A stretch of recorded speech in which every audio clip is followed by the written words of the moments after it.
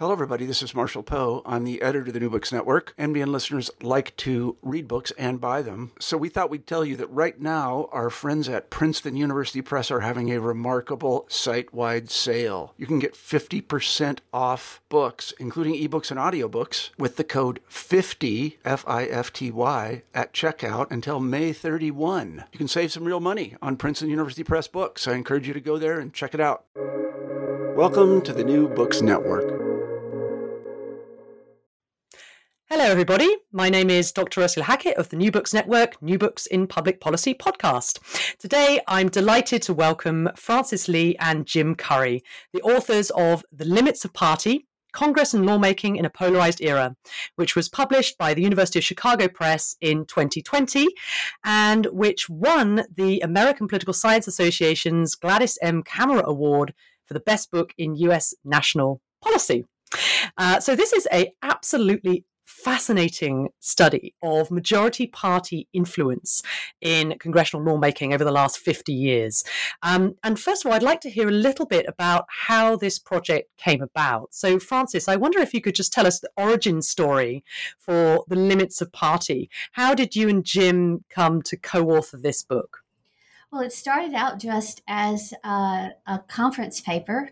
Our effort was to take a look at how legislative entrepreneurship had changed with the rise of party conflict and the centralization of power in the leadership. And so, we just began to take a look at some top-line data on what enacting coalitions looked like. Who supported the laws that Congress passes, both the important laws and also routine legislation. And we kept confronting the fact that very little change had occurred in the composition of enacting coalitions, that they looked the same. The minority party supports the enacted legislation that in the polarized era. And so that led us to begin this investigation into, what is majority party capacity in a polarized Congress where very little legislation passes without minority party support, substantial minority party support, and usually a majority of the minority party in support. So how do we understand the rise of partisanship in light of the lack of change on the outcome side, on the lawmaking side? So that was the puzzle that motivated the book. And in this book, in many ways, upends our sort of expectations about the influence of partisan polarization on lawmaking. I mean, party seems to be both everything and nothing in this conversation. And so you say in the book that legislative processes have changed a lot, but legislative outcomes haven't changed much at all, Jim. So I wondered, could you unpack that statement for our listeners? Tell us a bit more about what you mean there. Yeah, I mean, one of the clearest changes in Congress over the past several decades has been how much power and process have centralized in the hands of partisan leaders in both the House and the Senate. Whereas in the past, Congress was seen as this decentralized institution where committees are really preeminent and legislation sort of bubbled up in sort of a decentralized way. These days, major legislating essentially starts with the leadership, where they set the agenda on what they want to accomplish. They may delegate some of that out to some top committee leaders to take the reins, but leaders are involved from start to finish. Often they will bypass these old formal regular order type processes of committee consideration. They will shut down amendment and a lot of debate on the Senate floor, and they'll largely negotiate these packages behind closed doors in order to get them through to the finish line. And there was large assumptions made in the literature and in existing scholarship about how that kind of process should empower parties to get more of what they wanted. But that was something that we found that hadn't really been tested very closely if you were focusing just on, what were the actual final outcomes in terms of making a law. And so we see all this change to how a bill becomes a law. We're seeing it right now if we're watching what's going on in Congress with budget reconciliation and the bipartisan infrastructure framework. Those did not follow very straightforward traditional processes at all. But that doesn't necessarily mean that there will be more partisan outcomes in the end. Mm-hmm. So, I mean, it seems that there are lots of different metrics of policymaking success that maybe I was sort of stewing around in my own brain when I was reading your book, and just sort of trying to disentangle them and thinking about, various different understandings of what success might look like, whether we're talking about the number of bills passed, whether we're talking about minority party roll rates, whether we're talking about the level of bipartisanship, or getting all of what you want some of the time, or some of what you want more often, the size of the bills, bill substance, policy outcomes, the credit claiming opportunities. So there are all these bills that you describe in the book that pass on partisan votes, but then ultimately come to embarrass the party that actually passed them. So like the sort of Medicare modernization and the crime bill, Democrats in 1994. And I just wondered if you could tell us, Francis, a little bit more about these metrics for success, and which ones you find most compelling when you're telling this story about congressional activity and majority party congressional activity in particular. Well, you're absolutely right that there are a variety of different ways one can approach this question of, whether parties are succeeding or not. Jim and I, to tackle it systematically, took two approaches. One was to look at aggregate lawmaking, so all the laws that pass, as well as all the laws that are regarded as important, drawing on David Mayhew's list of important legislation. Then we developed a measure of our own that looks at what the leaders of the parties set out to accomplish in each Congress, the leaders of the majority party. So we tracked that by looking to the legislation slotted in, or the bills slotted into the leadership reserved bill numbers, generally HR 1 through 10, S 1 through 5. And we looked to the speeches given by the Senate Majority Leader and the Speaker of the House at the start of the Congress. So what did they say they wanted to accomplish over the next 2 years? And so we would just make a list. In general, it's about a dozen items long per Congress. And then just did legislative histories just to track what happened, whether they achieved most of what they wanted on their agenda items, some of what they wanted, or none of what they wanted. And what stood out, of course, is that failure is the most common outcome on these top agenda items for the majority party. And failure is almost as common in unified government as in divided government. And so then, as we discuss our findings in the book, we look at particular cases to illuminate for the readers that, we are examining the major legislative initiatives over the Congresses in our period. And also discuss the various kind of nuances, which is, as you flag, even when there are successes for parties in the moment, they often don't prove to be political successes over the long term. That a party might succeed in passing legislation without any cross-party support, just steamroll its way to its desired end, but in the end have to apologize, as Hillary Clinton did for the crime bill during her presidential run, or just to find that you can't really campaign on these achievements. Like Democrats quickly discovered that even after the passage of the Affordable Care Act, Democratic constituencies were disappointed, and that when they tried to go back to the electorate to say, give us another lease on power, they found that wasn't a good talking point to ask for continued support.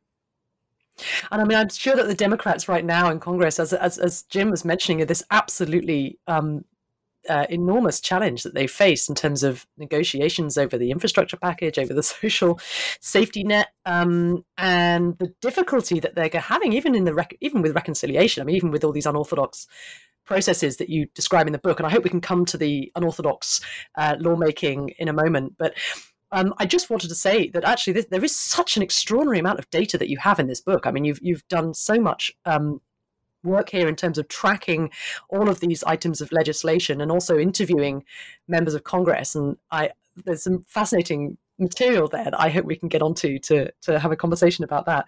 I mean, the big story with respect to this data that you've amassed on majority party successes over time is that it just hasn't, the levels actually haven't changed that much. You set that against what we read in the press, what many of our listeners may have seen when they read the Washington Post or the New York Times, and the decline in terms of the number of pieces of substantive legislation that Congress is able to pass, the increase in the amount of empty messaging bills.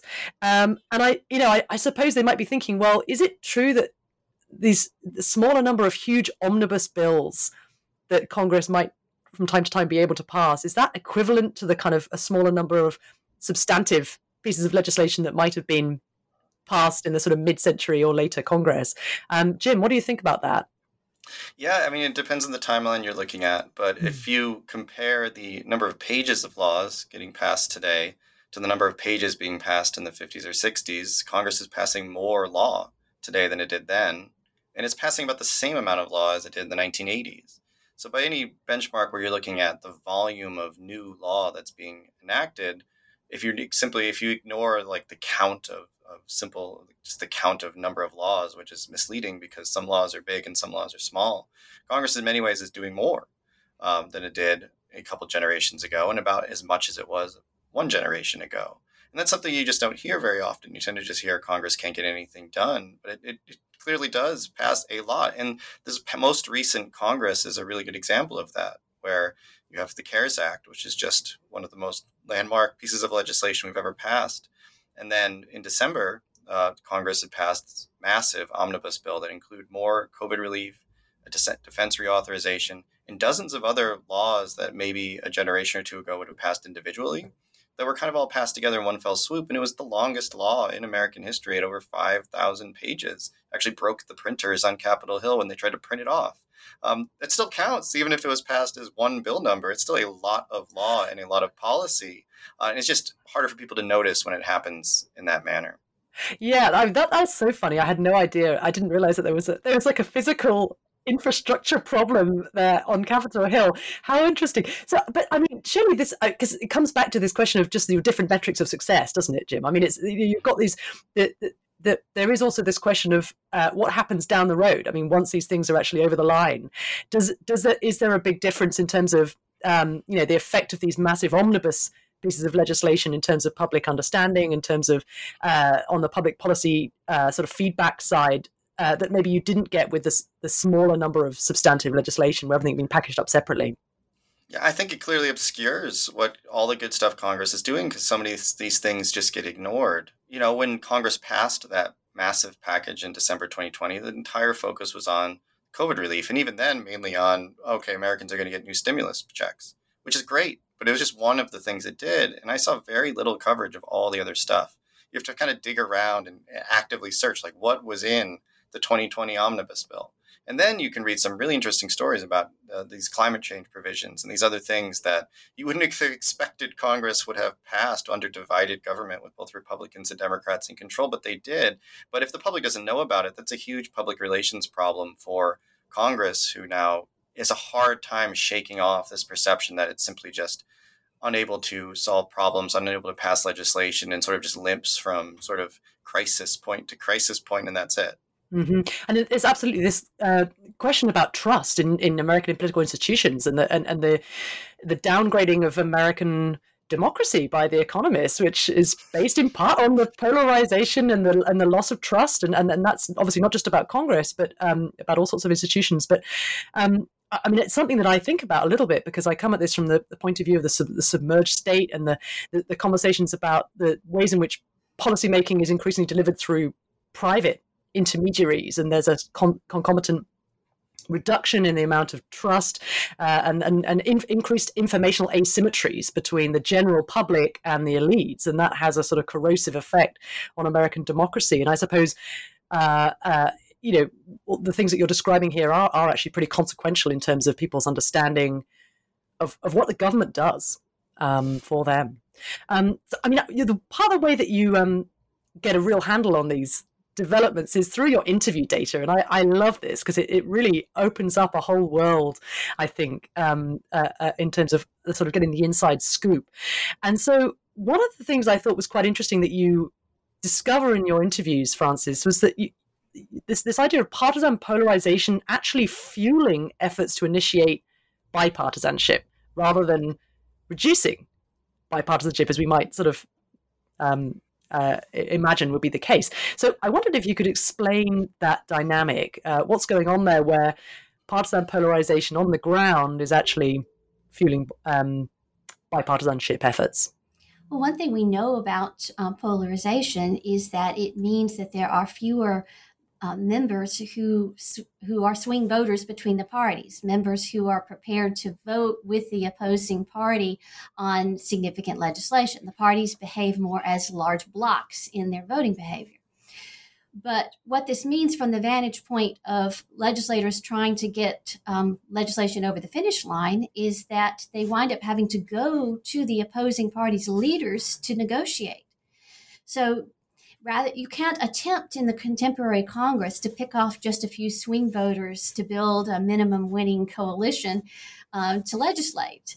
You need big bipartisanship in the polarized era rather than trying to win over a few pivotal swing voters. And so that's some insight that our interviews provided to us to help shed some light on the patterns we were seeing, which is very little legislation passing narrowly, most legislation garnering a majority of the minority party.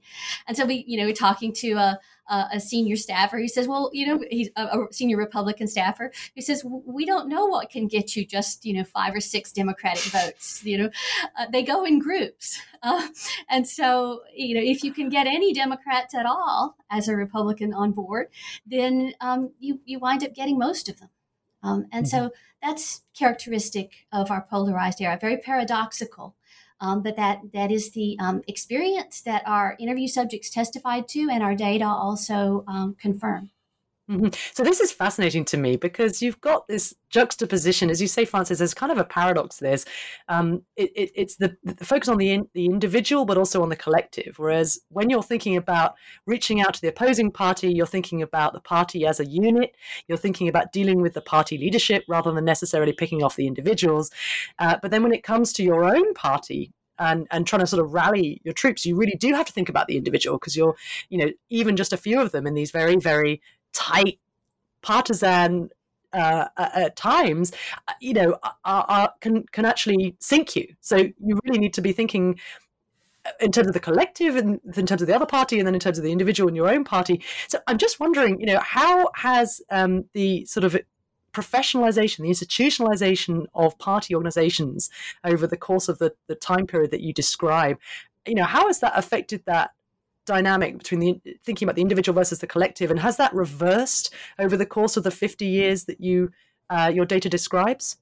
You're right that the individual still matters, and in fact, in our interviews that comes through that, Republican staff are telling us that you're not going to pass legislation that has Democrats on it and also has Ted Cruz. So you're going to lose the right of your flank as a Republican coalition leader if you are doing bipartisan outreach. And so then that means even more bipartisan outreach is necessary. So the individual certainly still matters in these negotiations. But the parties certainly also work more as collectives. They meet continually. And there's temperature taken in the caucus. I think this has been one of the most significant changes in how Congress operates. It's less transparent to outsiders because caucus meetings are not open. Lots of negotiation, lots of temperature taken is taking in that setting, and we don't see the internal divides within the parties play out on the floor. The House and the Senate the way we used to see it. This is happening in closed door settings, but it still happens. And so I think that's another way in which the process has changed, but the fundamental politics of trying to get legislation through a bicameral Congress, of members elected in single member districts, it has changed less than it appears. Mm-hmm, mm-hmm. So, and I mean, I just wanted to pick up on this point about transparency, because I mean, one of the things, Jim, that we heard earlier this year was that earmarks are back after having been inverted commas banned for the last decade. And I just wondered whether I don't think you really discuss it in the book, but I just wondered whether you had any of the insights that you gleaned in your book could tell us a bit about what might happen with the return of earmarks, and whether there was the question here about the deliberations and the transparency of the process and of these sort of backroom cutting deals was going to come into play again.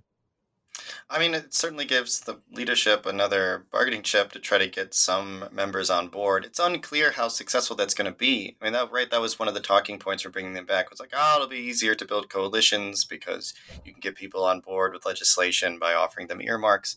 But it's not as though leadership didn't already have a lot of bargaining chips to be able to try to get members on board. That's part of why these big omnibus bills happen, is you're trying to get enough people together to pass this big thing. And so you have to include all sorts of people's different priorities, all sorts of different groups and factions within Congress. You have to include their priorities. It's certainly something else, but I don't think it's necessarily as big of a game changer. Just another way they'll be able to negotiate behind closed doors to try to build the necessary coalitions to actually pass something through the House and the Senate.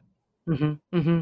So, I mean, one of the things which I found very powerful in your book was that the way in which you are scrupulously even-handed in your treatment of Republicans and Democrats. It's a very laudable thing. We know, of course, that the Republican Party has moved further to the right than the Democratic Party has moved to the left, and there are various political scientists and political historians have documented the way in which the Republican Party has become, in some ways, more extreme and more anti-democratic than the capital D Democratic Party has. Does that asymmetry have any consequences for the lawmaking you describe, Jim? I mean, you hear Democrats saying, we don't have the killer instinct in the way that the Republicans do. So we can't overcome our own lovely big tent divisions. What does your book have to say about those potential asymmetries between the Republicans and the Democrats? Well, we didn't find any big differences between success rates for Democrats and Republicans, the ability to pass things on a more partisan basis between Democrats and Republicans. We found that the way these things played out was remarkably similar. And I think there is this perception that Republicans are more unified and extreme along some really conservative point, and that Democrats are more fractured. But we found that internal party divisions matter just as much for Republicans as they did for Democrats. Maybe they're just better at talking about it out loud than the Democrats are. But when push came to shove, for a lot of the things they want to do, it's the same kind of divisions that came about. Republicans from more coastal states and more moderate districts oftentimes didn't want to go along with some of the things that the Republicans wanted to do, or you saw the reverse, where some of the more extreme Republicans didn't want to get on board with something that might have been more towards the center of the political spectrum. Republicans certainly have a hard time unifying behind one of their biggest policy priorities, one of their biggest talking points, which is to reform entitlement programs. How long have Republicans been talking about reforming entitlement programs, and have they done it at all? No, because it's a nice thing. It sounds good in the abstract, but when push comes to shove and they have to actually put together a law or a policy that will do so, it turns out there's a lot of internal divisions within the Republican Party about how it should be done, which has kept them from being able to make any progress on that sort of issue. Just as Democrats have had trouble making progress on climate change issues and massive social welfare expansions, because when they try to actually put together a policy to do these things, you see what happens. You have sort of the progressive left in the Democratic Party conflict with your more moderates, like your Joe Manchins and your Kirsten Sinemas, and it's hard to find a point of agreement to even go and then try to negotiate with the other side of the aisle, even if that's possible at all. Mm-hmm, mm-hmm. Do you want to leap in there, Frances? Well, the devil's in the details with these big packages, with these major initiatives, and that even though the parties are not as internally divided along ideological lines today as the congressional parties were in the 20th century, they still struggle with getting behind a single piece of legislation. And so we found, in looking at why majority parties fail on their initiatives, we found that they fail because they can't get together internally just as often as they fail because of veto players that the opposing party can put up, like the Senate filibuster. That they struggle just as much internally as they do with other obstacles in the American political system. So I'd like to focus in on these internal party sources of party dissent, because I think that's obviously playing a very important role in your conversation. And that is the one place in the book where I found that there was a dissimilarity that you uncover in terms of through your interview data between Republicans and Democrats, because you find that for Republicans there are more sort of regional divisions. That's the biggest issue there, and whereas with Democrats it's more about leaders versus rank and file, and you don't see that on the Republican side. And I'm just wondering whether you could tell us a bit more, Francis, about the causes and the consequences of these different sources of internal party dissent. Are there consequences really for your story? I mean, we know from looking at roll call data that divisions in Congress are more aligned on a single dimension than they used to be. So what this means is that the internal divides within the parties are more idiosyncratic, and they differ more from issue to issue, and that we don't have, say, a regional divide as existed between the Northern and Southern Democrats in the 20th century. So it's hard to summarize, what these internal divides are, that they don't line up in a consistent way that makes it easy to say, well, this is the problem for the Democrats and this is the problem for Republicans. But our interview data sheds some light on it, that when we listen to Republicans talking about the struggles that they have in getting their members on the same page, they kept talking about mistrust between the leaders and the rank and file.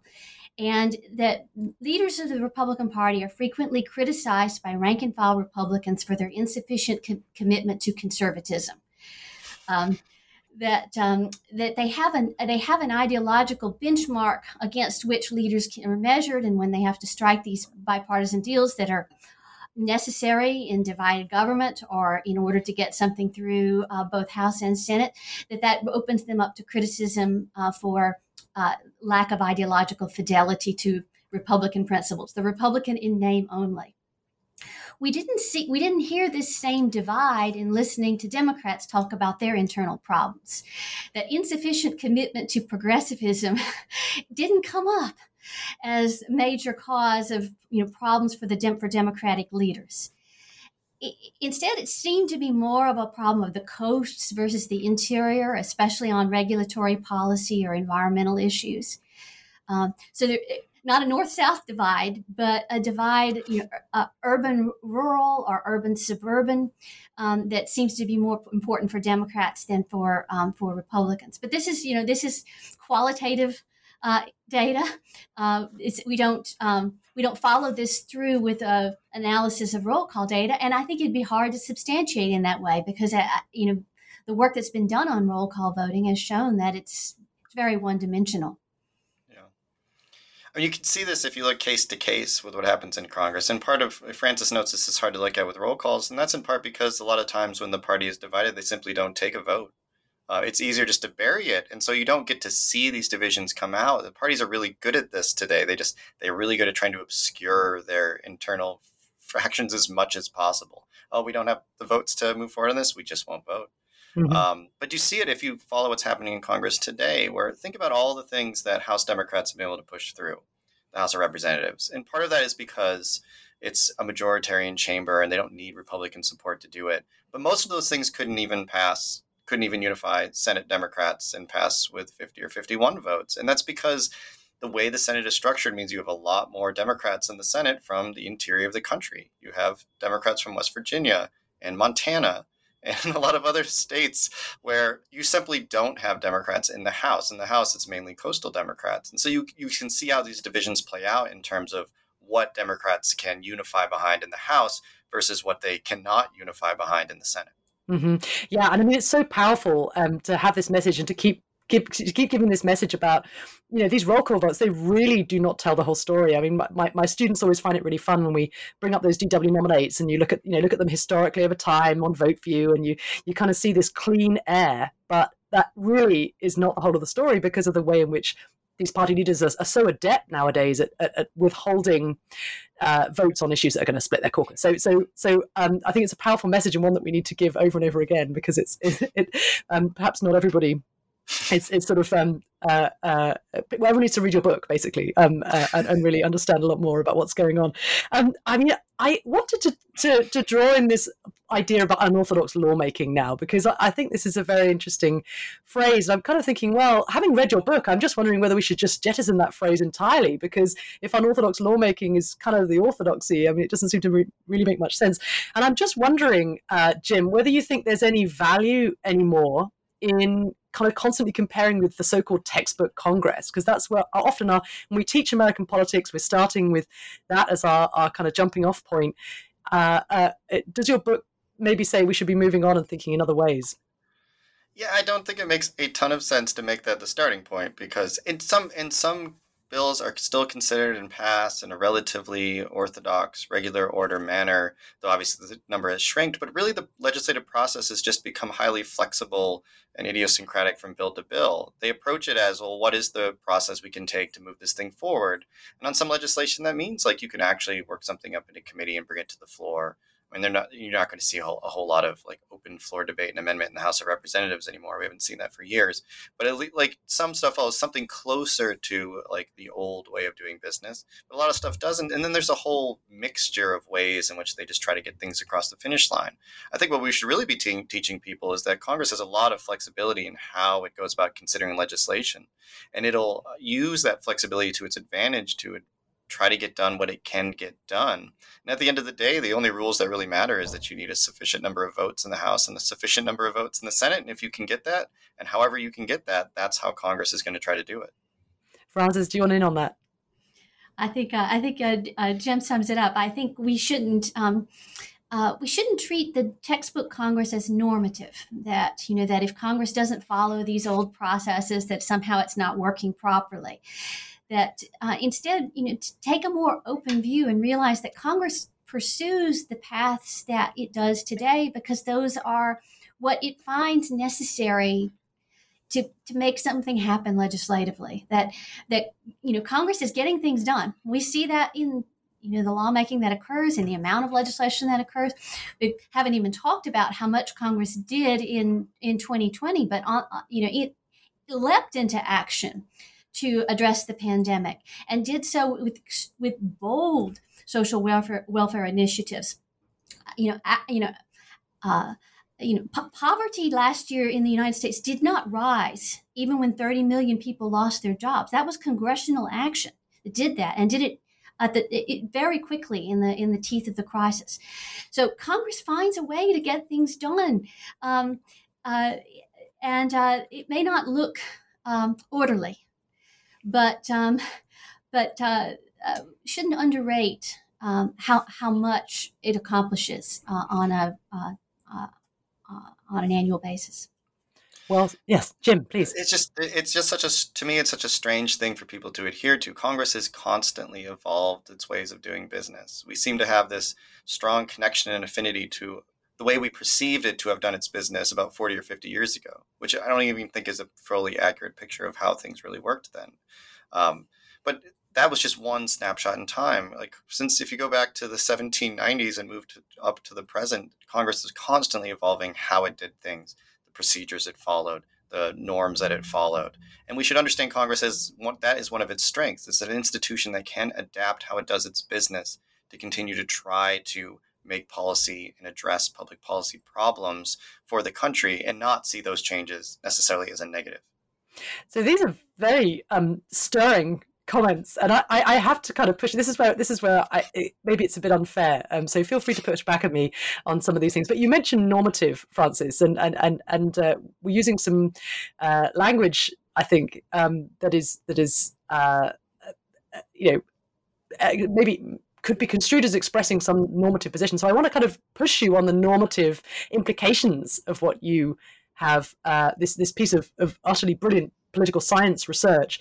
And that is just, how should we feel about the phenomena that you're uncovering? Because when you say this is about the majority party needing to act in a more bipartisan way. That just sounds absolutely super. But if we turn that around and we say, well, this is representing, the minority party has the capacity to frustrate the will of the majority party. It has the capacity to frustrate the ability of the majority party to pass legislation that is supported by mass publics. That just sounds rather less appealing. So I wondered, Francis, if you would be able to comment, as I say, perhaps this is unfair, but would you be able to comment on some of the normative implications of what you find in your book? Well, Americans say they want to see bipartisanship in governance, and that is how Congress, in fact, governs. Now, Congress struggles to gain 20% approval rating, but if we look at what Congress actually does, we see that it is bipartisan when it acts. Now, there are challenges of gridlock. It's difficult for Congress to act. A bicameral legislative body in a system with separation of powers and divided government 70% of the time, that is it is challenging to make something happen. Now, I wouldn't go so far as to claim that bipartisan laws are good laws. I don't think one could look back on the history of public policy and say that's a good benchmark for assessing. But if you want to understand Congress as an institution for conflict resolution, that is its strength. That Congress finds ways to reach bipartisan agreement and to legislate in ways that command large majorities. That's functionally what it does year in and year out. And I think that serves a valuable purpose in a political system, even if in many cases the public policies adopted fall short. That Congress helps to bind the country together in this way. Yeah, I mean, on that, we have such a large, diverse country with clearly significant political fissures in it. It's regardless of what you think about the contents of any specific law, and I think that's whether you like a policy or not, that's in the eye of the beholder. To what Francis said, if you constantly had laws passed in this country on partisan lines, you would constantly have one side or the other that was quite upset, and that could undermine the legitimacy of those actions and of the institution even more so than it already has seen. And in some ways, it's nice that you have to get this broad buy-in before anything passes, because then it has some level of broader support most of the time. There are obviously exceptions, the Affordable Care Act, the Republicans' tax laws, whatever the Democrats are going to try to do on reconciliation won't have that bipartisan buy-in. But those things are more the exceptions than the rule. And it's, I think that legitimization of having resolved some of these conflicts and gotten buy-in from different parts of the political spectrum is a highly underrated aspect of our system. I like this phrase, quite upset, because I mean, a lot of people are pretty upset right now. So fundamental problem of causal inference, but it's a terrifying prospect, what things might be in the absence of some of the processes that you describe. And I wonder, Francis, if I could ask you, and this is perhaps, again, a little bit unfair, but just this questions about the future of the filibuster and what your work might the implications of your work for the future of that institution, and perhaps the debates about whether it ought to continue in the form that it has at the moment.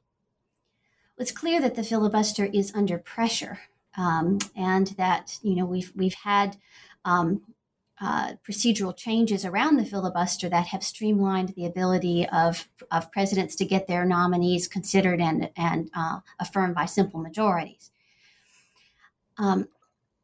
I would say, though, that our investigations into internal party divides points to some ways in which the filibuster is of value to the majority party in the Senate at any given time, because it allows them to hide behind the filibuster. In many ways, they can't come to internal agreement on controversial issues, but they can blame the opposing party. They can say, we would deliver on these controversial matters, that our base would like to see us move ahead on, but at the other side, they're blocking.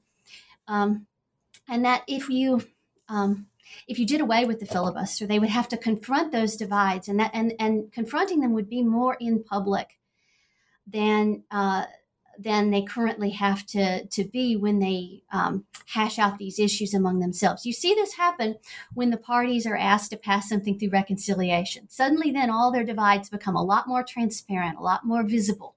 Just like the difficulties within the Democratic Party right now. That goes as the filibuster can't protect them from having to air their dirty laundry in public.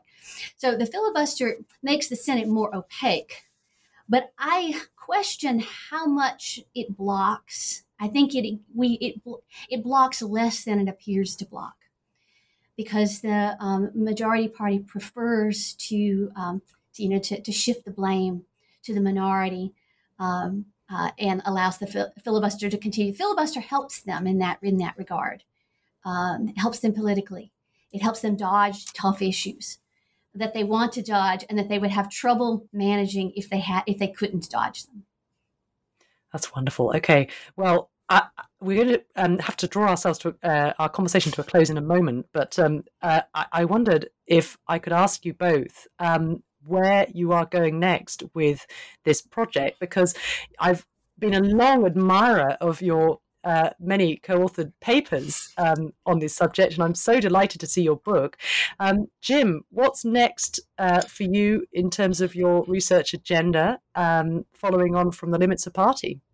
So something Francis and I have been working on now is trying to understand if we find all this data about how Congress continues to be bipartisan, continues to get things done. So the natural next question we came to was like, well, why don't people notice this? Why don't people see what Congress is actually doing? And so we started to gather some data that's really looking at how newspapers are writing about, how the media is writing about what happens. And for the moment, we're starting in by focusing in really heavily on something like the CARES Act, which was a big, completely undeniable bipartisan success where there wasn't a lot of conflict around it. And we want to see how is it actually being portrayed? And if you look in general at all the COVID response legislation, how is it being portrayed? How is it being written about? Was the media writing about there being a lot of conflict around this? Was the media actually focusing on the fact that they got to agreement? The idea is to try to get to a place where we can understand what is the impression being made through the lens that people actually get to hear about congressional action. And are they getting a message that, well, Congress is working together and that they are moving in bipartisan ways and they are passing things? Or do they get a very different impression of an institution that's constantly in conflict and constantly unable to move forward?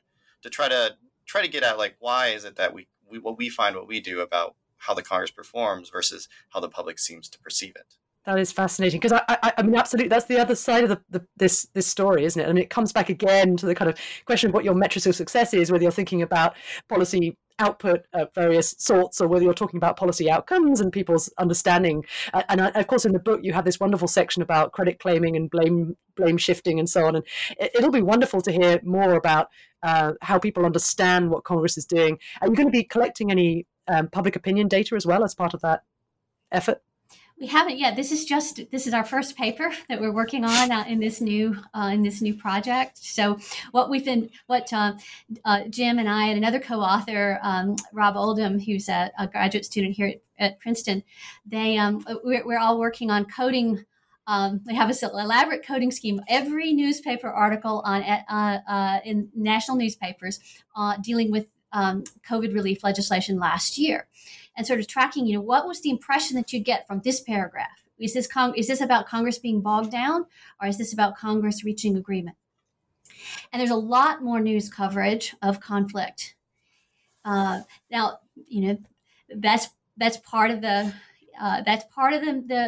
Congress's public relations problem here, which is that conflict is a front page story. When Congress works out an agreement on a bipartisan basis, then it's sort of good news. Congress is getting things done. And then, there might be some coverage of the legislative effects later, but not coverage of that Congress did this. And so, Congress doesn't get much credit as an institution for what happens in in public policy terms. There's a lot of coverage of the deadlocks that when Congress is having difficulty moving ahead.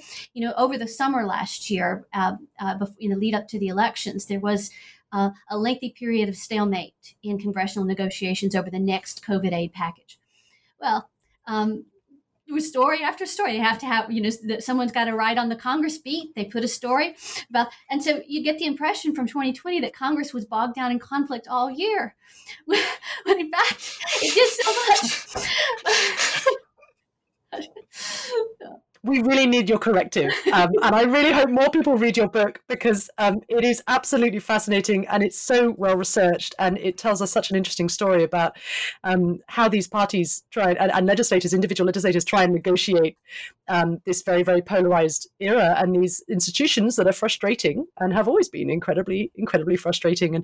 And this has been absolutely wonderful. It's been such a pleasure to meet you both and to talk to you about your book, which is The Limits of Party, Congress and Lawmaking in a Polarized Era, University of Chicago Press, 2020. Please go out and buy it. All it remains to say, Frances, Jim, thank you so much for speaking with me. Thank you. This was great. Yeah. Thank you so much for having us.